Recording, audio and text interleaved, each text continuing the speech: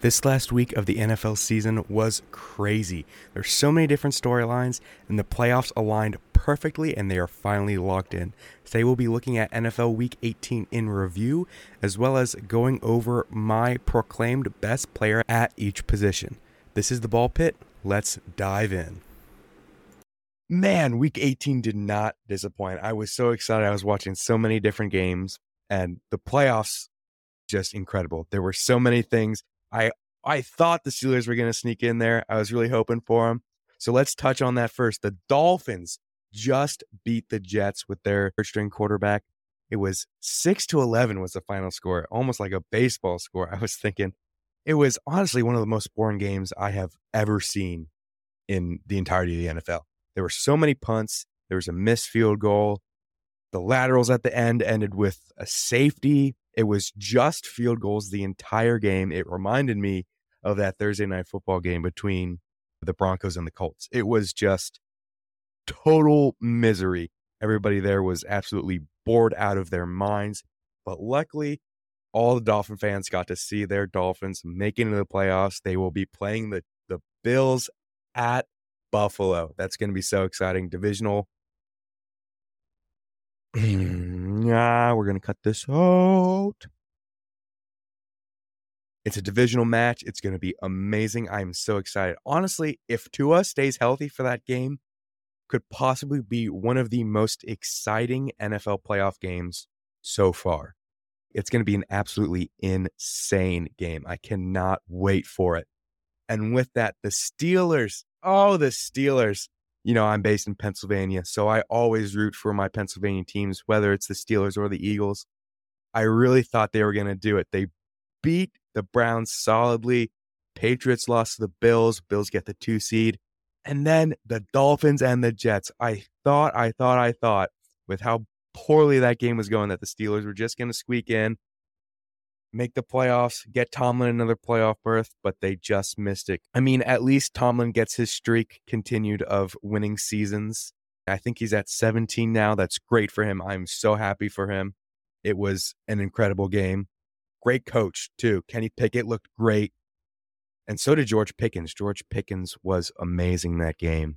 And speaking of the AFC North, Baltimore-Cincinnati, a preview of their playoff game. It was incredible. Now, the score seems a little lopsided. Cincinnati won pretty handily against them, but Baltimore really fought, especially with their leading rusher out, their best quarterback, Lamar Jackson, honestly, top 10, maybe even top 5, in my opinion, if he stays healthy. He was out. They've got people like Rashad Bateman out for the season. Now, he got injured pretty early in the season, but he was out. So I think if Baltimore goes into this playoff as a healthy team, they definitely give Cincinnati a run for their money. That's, in my opinion, that is the key to them winning, is making sure that they are completely healthy, they are ready to go, and putting the pressure back on Cincinnati. But that Joe Burrow, Jamar Smith connection, oh my goodness. I mean, I have Jamar Chase as probably the number 2 wide receiver in this league. Now, he doesn't have the yards. He doesn't necessarily have the touchdowns, but the connection between Joe Burrow and Jamar Chase, now they're both from LSU, they threw to each other in college, but there is just something special there that I don't think Kirk Cousins and Justin Jefferson, Tua and Tyreek Hill or Jalen Waddle, I don't think they will ever have it better than Joe Burrow and Jamar Chase. Even T. Higgins, for that matter, they are absolutely incredible. I love the Bengals team. They are, now this is a little bit of a spoiler for Friday's episode, but they are my Super Bowl favorites at this point. I think they will win the Super Bowl. That Bengals team is something special. I love the Bengals. They are incredible. I really hope they do good in the playoffs. And then we're going to talk about my team, the Seahawks. That was such a messy game. I can't even believe the Seahawks won. I don't know if they deserve to. The refs in Week 18 in general were just an absolute mess. They were a mess. The Seahawks slide by the Rams in overtime, 19-16. Jason Myers doinked the field goal at the end of regulation. I cannot tell you how upset I was about that. But, you know, what happens, happens. Quandre Diggs got that clutch interception. taunted Bobby Wagner a little bit. I don't know if that should have been flagged or not. But I mean, they got it. They set up the field goal. They're going to the playoffs. And that brings me to the Lions-Packers game. Oh, man, that one was exciting. I mean, it was a little shaky, especially in the first half. Only field goals. It was a pretty boring game, to be honest. But then sparks really started flying in the second half. Aaron Rodgers had some really good big-time throws. DJ Chark was phenomenal for the Lions, and so was Jamal Williams, breaking Barry Sanders' touchdown record. He now has 17 on the season.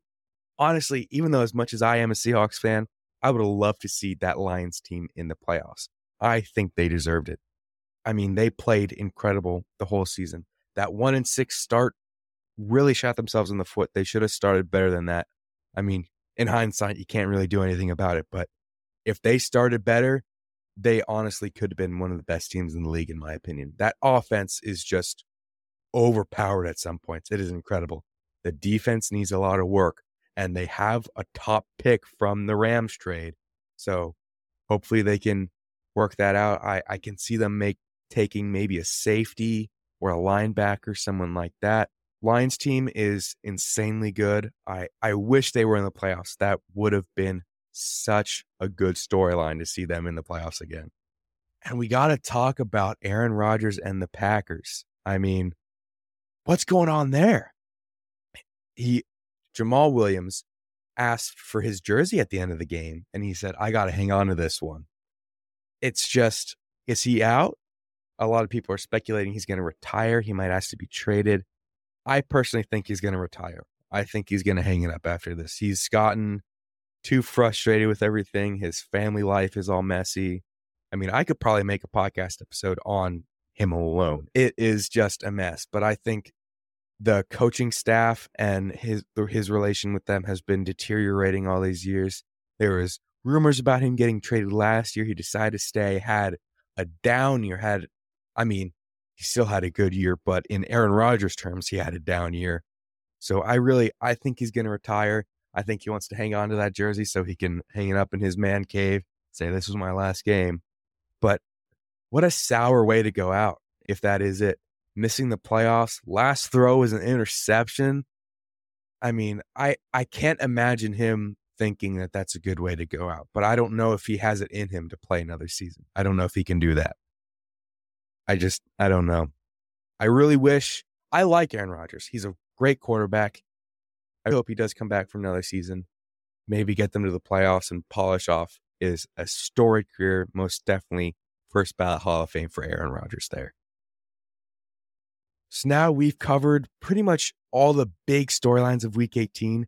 So we will be going into my proclaimed best positional players. We're going to do quarterback, running back, wide receiver, tight end, cornerback, safety, and linebacker. We've got 7 positions here. So we're going to go with pretty much the skill positions on both sides of the ball, starting with the quarterback.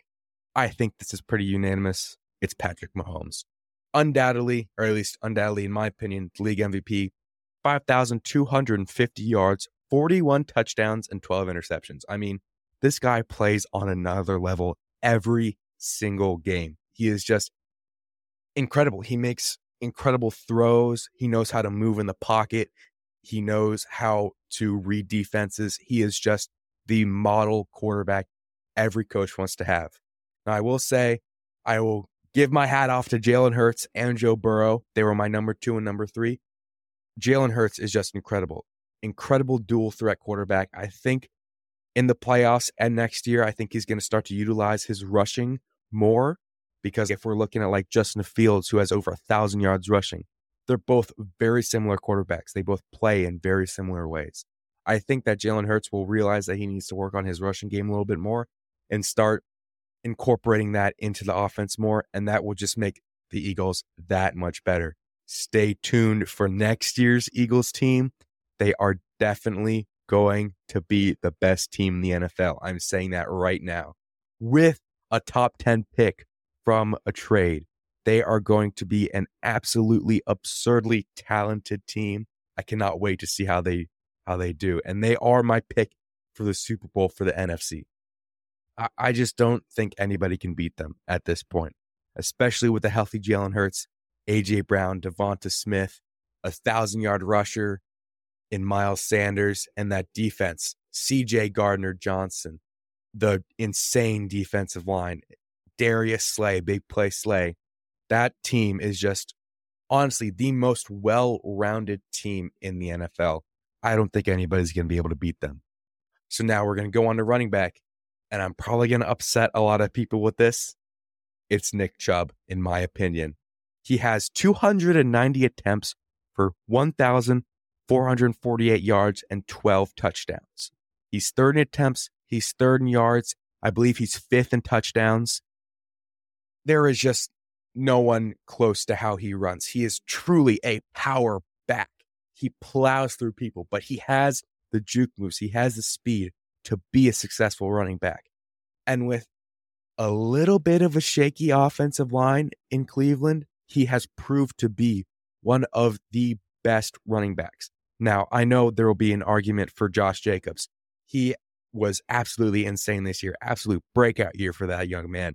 He's going to be incredible. He's going to be a top 3 running back for next 5-7 years, undoubtedly.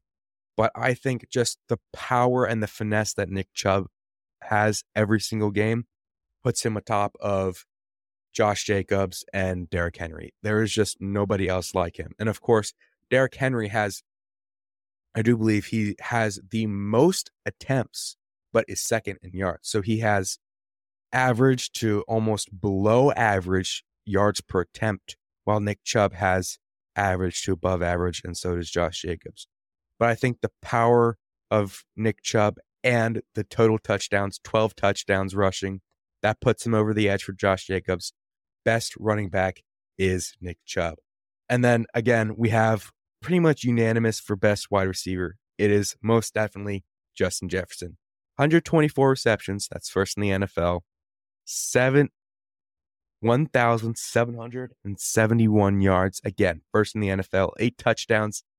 Little low on the touchdown side, but I mean, you don't need touchdowns to be good. Let's be real.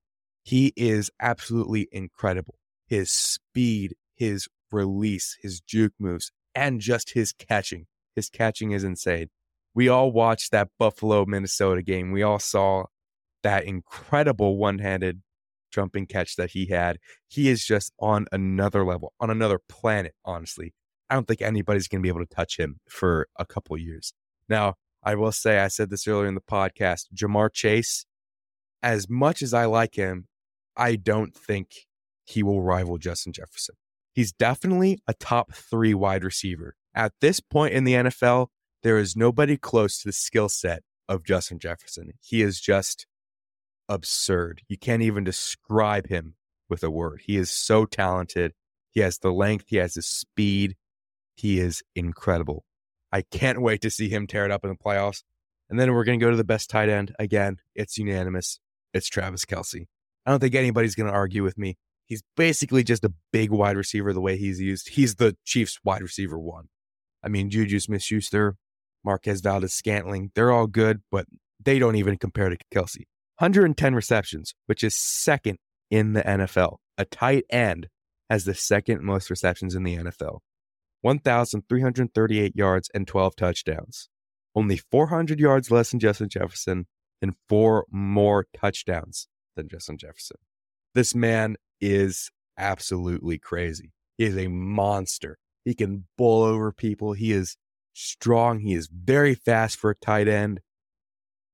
He is incredible in every way, shape, or form. He is undoubtedly the best tight end in the NFL. Now we're going to move to the defensive side of the ball. Oh man, we're going to start off with cornerback. I've actually got a tie for the best cornerback. We got Pat Surtain from the Broncos. This guy is a ball hawk. He is wherever it is. His coverage is just absolutely insane. Only 10 passes defended. So, I mean, pretty average. I think he's around 10th in the league in that.